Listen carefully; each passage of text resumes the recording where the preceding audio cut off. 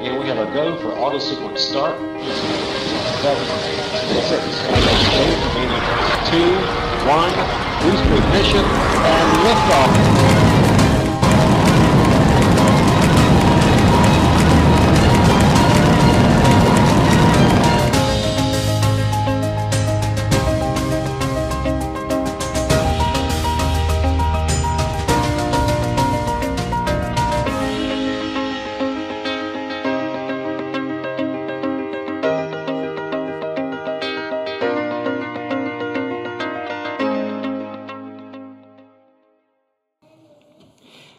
On July 20th, 1969, Neil Armstrong and Buzz Aldrin planted their feet on the moon. It was the culmination of a lifetime of work. Thousands of the best minds in America had resolutely set out to make it happen.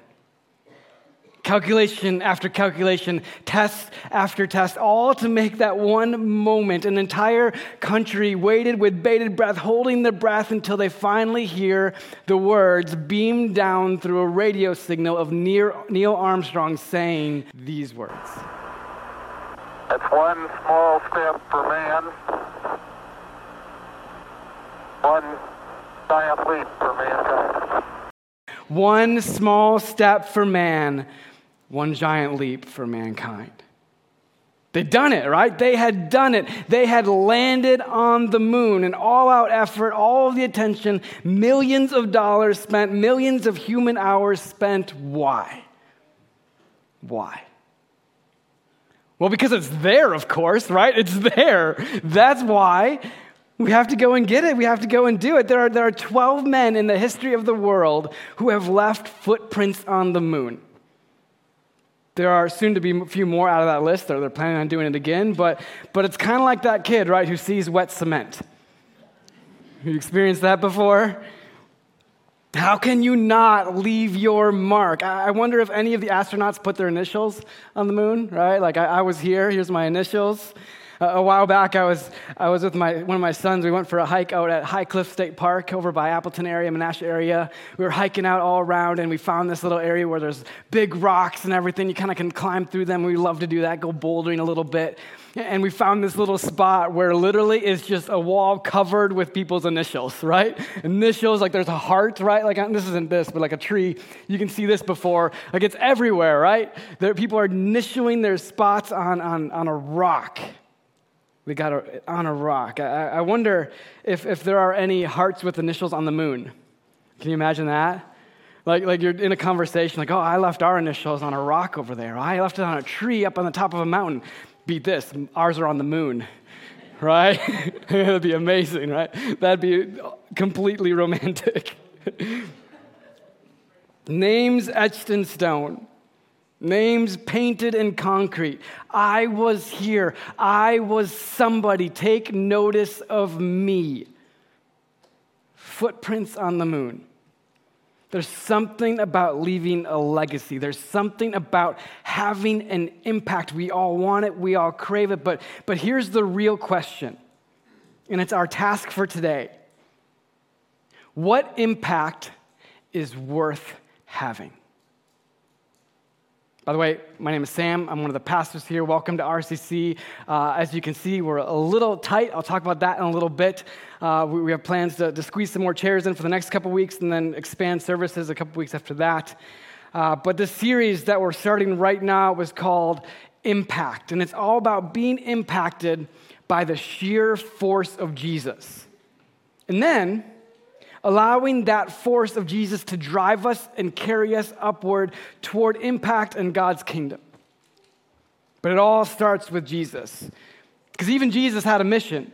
Even Jesus had a mission. After Jesus was baptized, so early on in his ministry, he goes to John the Baptist, he gets baptized, and then it says God's Spirit leads him out into the wilderness, and he's out in the wilderness for 40 days, and while he's out there, he's tempted, and he overcomes that temptation, and he comes out of the wilderness. He's about to begin his ministry, and the very first place he starts is his boyhood home.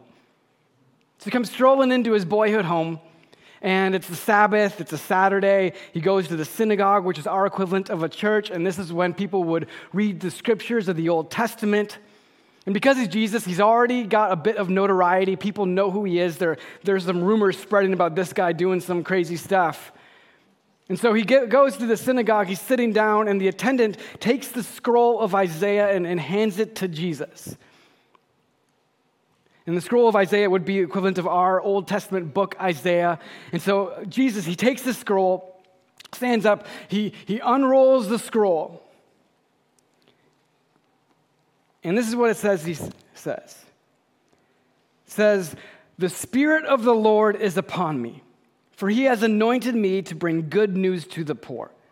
He has sent me to proclaim that captives will be released, that the blind will see, that the oppressed will be set free, and that the time of the Lord's favor has come." Can you imagine that scene, right? And Jesus opens the scroll, he reads those words. Then it says this. I love this line. It says next, "Then he rolled up the scroll, handed it back to the attendant, and sat down. All eyes in the synagogue looked at him intently." Like, this is a moment of tension. Like, who is this guy? And who does he think he is? He rolls up the scroll, hands it back, sits down. You could cut the tension with a butter knife. Like, it was thick. What does he mean? What is he saying? Isn't this the kid that literally grew up down the street? What's he saying about himself? And then it says this. It says, "Then he began to speak to them. The scripture you've just heard has been fulfilled this very day." Leave it to Jesus to command a room, to make a moment. But it wasn't just for show. Jesus was saying these words because it was a declaration. He was declaring something to be true. Good news for the poor, releasing the captives, giving sight to the blind, freeing the oppressed. This is why he was here. This is why he'd come. Jesus was succinctly stating his mission. This was the impact Jesus was setting out to have. And it's a bold statement. It's right out of Isaiah. Everybody knew those verses. And he's saying, I'm here to do that. I'm here to do that. A little while later in his ministry, John the Baptist, the guy who had baptized him and prepared the way for Jesus, he gets a little bit nervous, and he sends some of his disciples to Jesus to check in on him. Like, hey, what's going on? Are you really the Messiah? Are you really the person we've been looking for and waiting for? And so they have this conversation that John's disciples go to Jesus, they ask him, and then Jesus told John's disciples this. He says, "Go back to John and tell him what you have seen and heard. The blind see, the lame walk, those with leprosy are cured, the deaf hear, the dead are raised to life, and the good news is being preached to the poor." And he added, "God blesses those who do not fall away because of me." Does any of that sound familiar?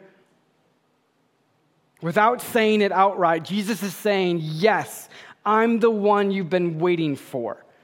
He had a mission, and he was completing it. I was talking to someone this past week. We were having coffee or chatting for a little bit, and we were talking about leading organizations, like trying to lead them well and how that works. And this person used a word that I hadn't really heard very much since like 9th grade high school science. He used the word entropy. Entropy. And you're like, intro what? Intro who? Intro what? Entropy, right? Entropy, the 9th grade science term, the idea that all things move toward chaos naturally. The fancy definition is this. It's, in physics, a thermodynamic quantity representing the unavailability of a system's thermal energy for conversion into mechanical work, often interpreted as the degree of disorder or randomness in the system. The second law of thermodynamics says that entropy always increases with time. Another definition, a little simpler, lack of order or predictability, gradual decline into disorder. It's a little better, right? Okay, well, even better, you can hear that one. I'll just give you a picture. If you have kids, you know what entropy looks like. That's entropy. That is entropy.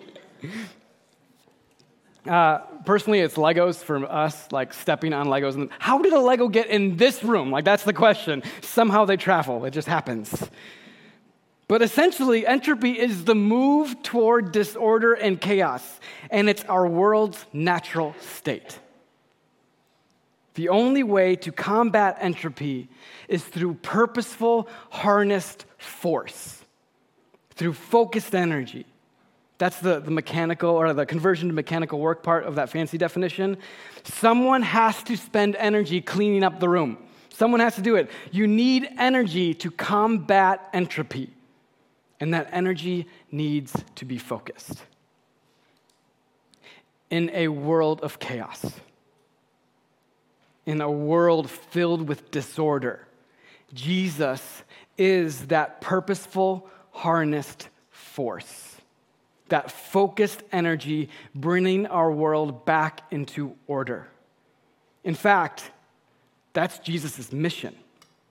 Jesus came with the mission of putting our world back together as it should be.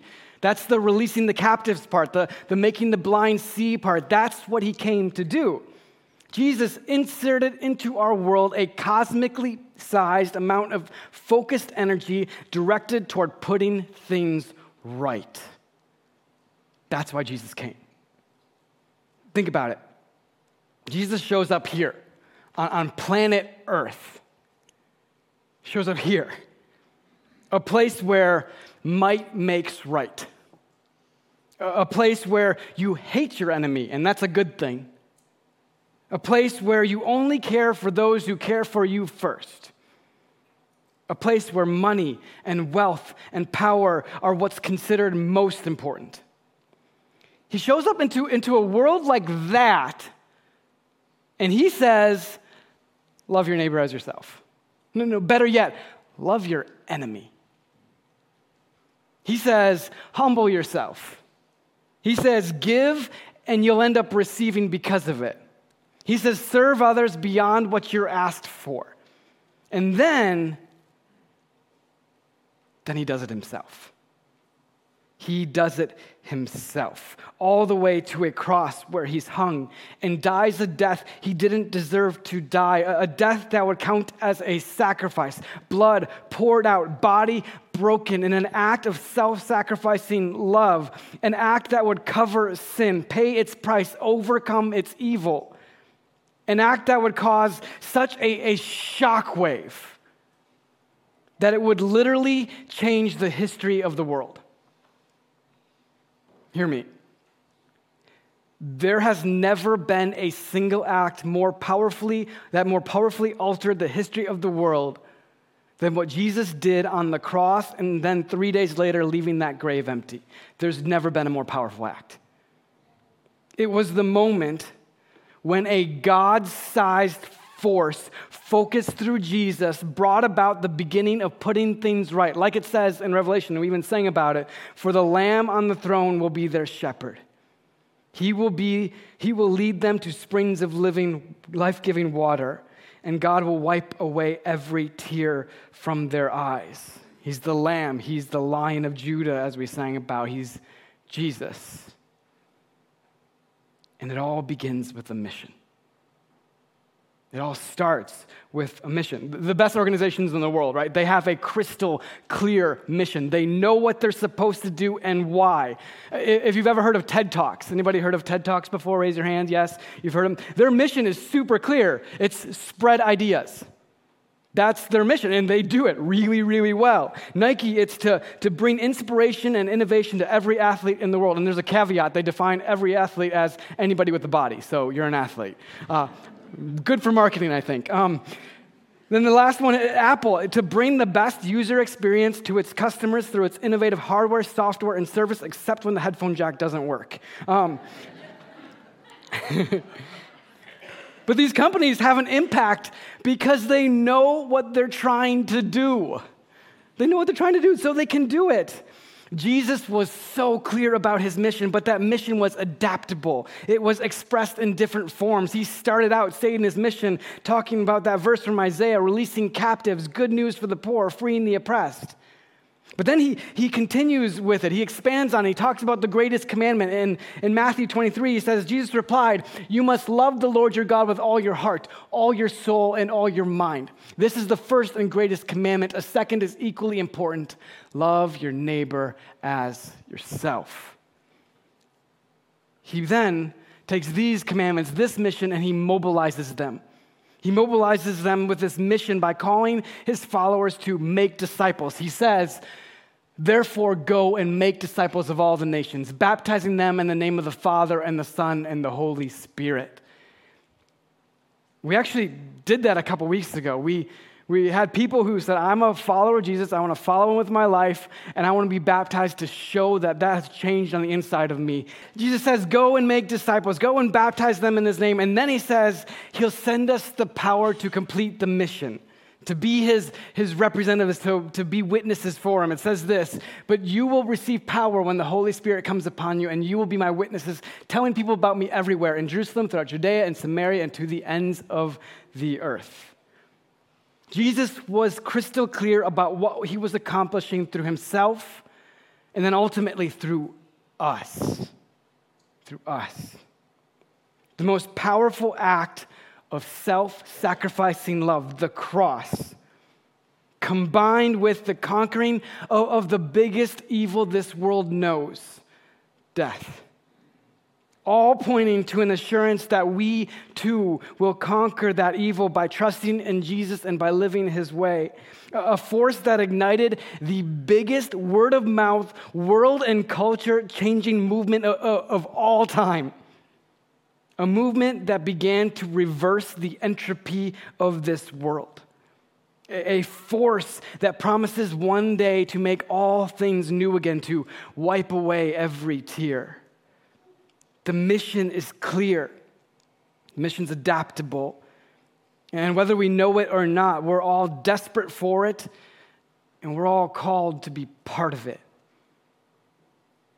Maybe you're sitting here this morning and you're thinking, I don't get it.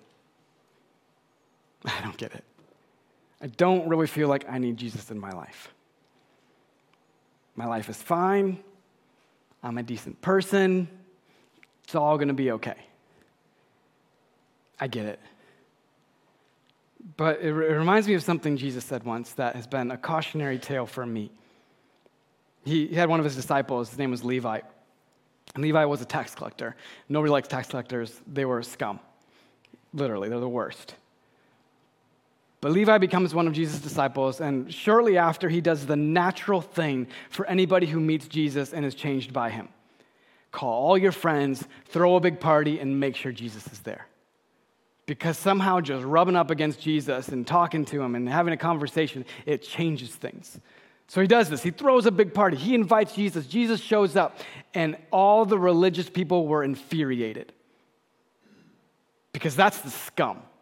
Those are the dirtbags. Those are the worst people. They're awful human beings. How can you hang out with tax collectors? How can you hang out with sinners? How can you hang out with people that do that stuff? And Jesus' response is this. Healthy people don't need a doctor. Sick people do. I've come to call not those who think they are righteous, but those who know they are sinners and need to repent. Let me put it this way. I encourage you not to be so proud that it requires the worst of life to break you down enough so you finally realize your need for Jesus. There's not a soul I've encountered. There's not a person I've met that has had a will strong enough to combat all the awful things this world can throw at it and does throw at it. We, when we're willing to admit it, require a force for good in our lives that is bigger than ourselves. We need it desperately. And I'm here to tell you, the only one that I know of that cuts it is Jesus. There's just too much hurt in this world. There's just too much suffering in this world. There's too much anger and hate and fear and selfishness and on the list goes. I need a force that promises there's something better. Something better. And doesn't just promise it, shows they're capable of it through their actions. We ache for what Jesus has to offer. So why not let that force impact your life? Maybe you're here this morning and you're thinking like, yeah, maybe for the first time that makes sense. And life has been harder than you wish it was. And you do feel like you can't measure up to it yourself.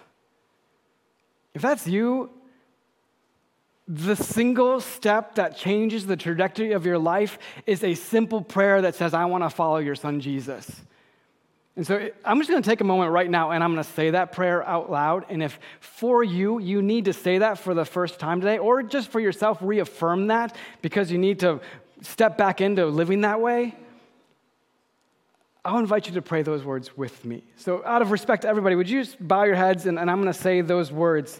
And if you want to say them for yourself, you can own these words for yourself. Dear Jesus, I have tried to do this life on my own. I have done all these things that have built a barrier between myself and yours. These sins, these mistakes that have built a barrier between myself and you. And I know you didn't build that barrier, I did. So God, today, I accept the power you have over sin and death to crush that barrier, to wipe away those sins, and bring me into a relationship with you. Jesus, help me follow you with my life. I give you my life fully, and I want to go where you lead me. Help me to take that next step and begin to represent you well with my life. In Jesus' name I pray. Amen. If you said that prayer, please come find me afterwards, chat with me, just talk. That would be amazing. This is not something you say and then nothing happens. This is something you say to God, and then it begins to change your life. And I would love to be part of that. We were joking before, all the staff people have flannels on, so if they have a flannel on, it's probably a staff person. Somehow we coordinated today, not on purpose, but come talk to us. We'd love to chat with you about that. But here's the thing. Don't leave it here in this moment. Don't leave it here. Do you know how much force it takes to lift a rocket into space? 3.5 million kilograms of force. And for us Americans, it's 7.2 million pounds of thrust. It looks and it sounds, if we have sound, a lot like this.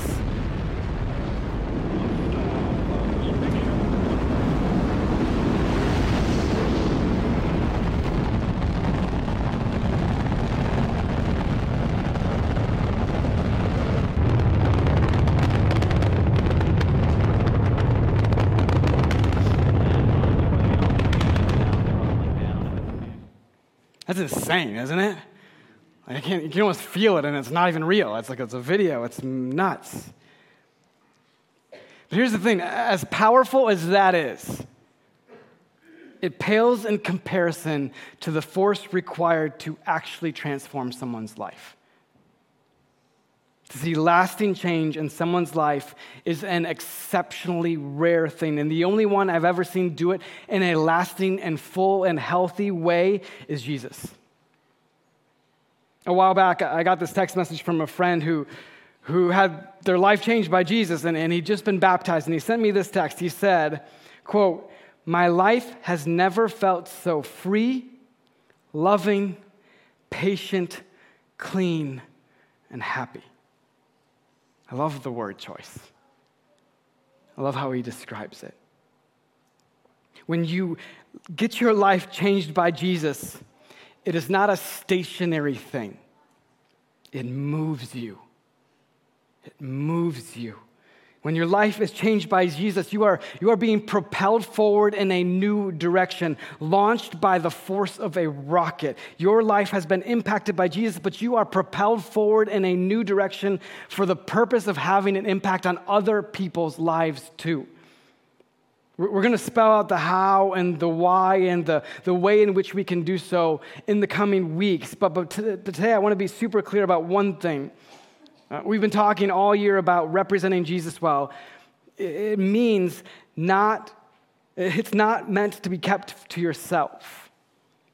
And it's not meant to be done by your own power or your own goodness. C.S. Lewis, he says it this way.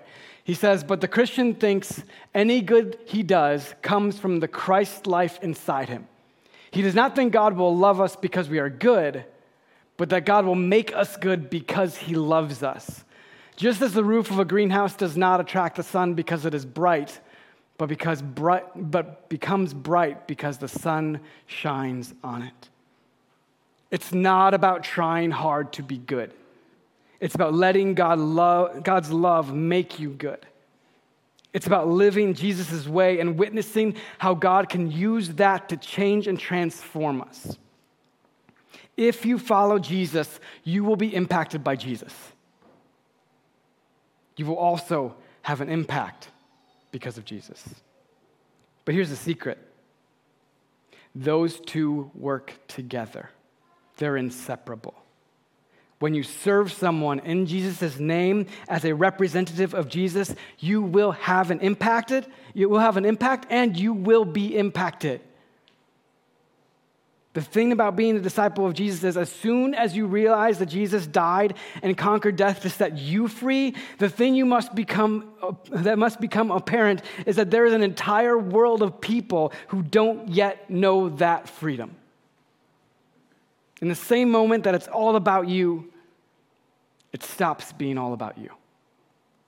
When Jesus releases you from what held you captive, when Jesus helps you see clearly for the first time, when Jesus conquers the oppressive forces in your life, when Jesus brings good news into the poor state of existence you've been inhabiting, when Jesus does all of those things in you and for you, you suddenly become a representative of God's power for the purpose of demonstrating for others who desperately need it too.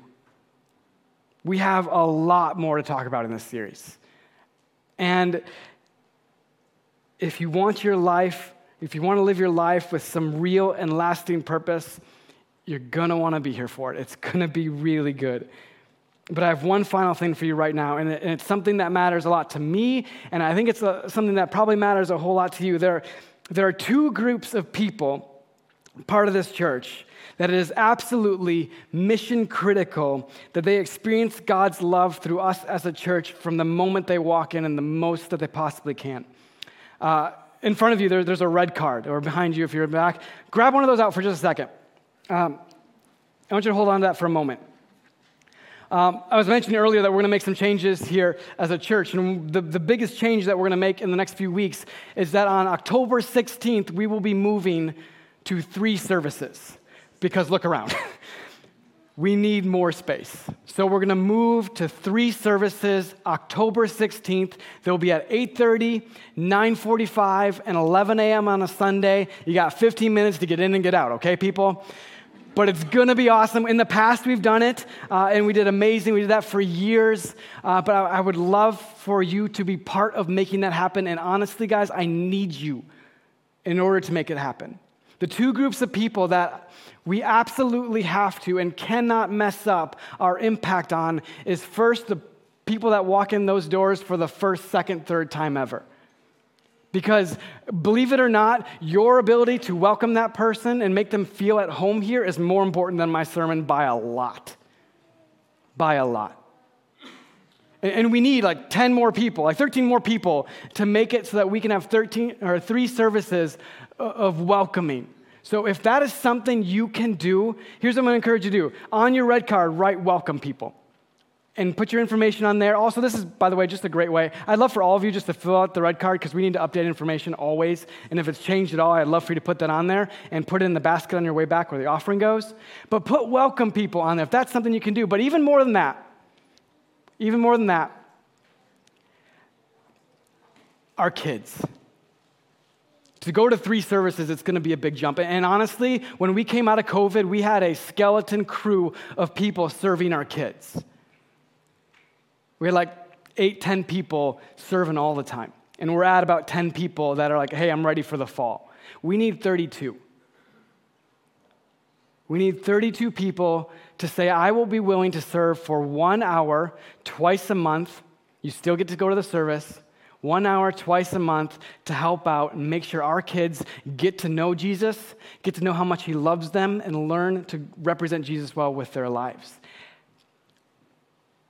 I know that's a big ask, but can I tell you what? It's a small one in the grand scheme of things. Because 1 hour, You're just adding that to your Sunday twice a month, and you have a reason to make sure you're here, which is great accountability for you.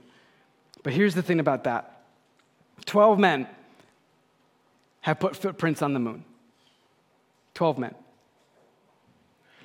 I would rather, personally, have impacted someone who walks through those doors for an eternity, or to give a child, a kid, a chance to get to know Jesus, to know that he loves that kid, and have that kid be able to take that with them their entire life. What an incredible impact. So if you want to help with kids, put kids down on there, and we'll get in contact with you. Shauna is our new children's director, and she's killing it. I would love for you to be part of that team. It is such a great team. But here's the thing, to finish up with this. We have the chance to have this force of Jesus impact our lives for the better. It changes everything. But it's not just about us. From the moment we accept that gift, it stops being just about us and begins to be about others too. And when you impact others, it continues to impact you. So, I'm going to finish with a prayer. And my prayer is going to be that we would accept that impact of Jesus and that we would give it away too. Would you pray with me? Dear God, thank you so much for the way that you love us and care for us and all the ways that you have impacted us personally. God, help us to accept that impact on our lives from you, that it would be a force for good in our lives. But God, help it to not just stop with us, but it would extend outward to others so that, one, we could impact others with your love, but also we would continue to be growing closer to you because of it. We pray all of these things. In Jesus' name, amen.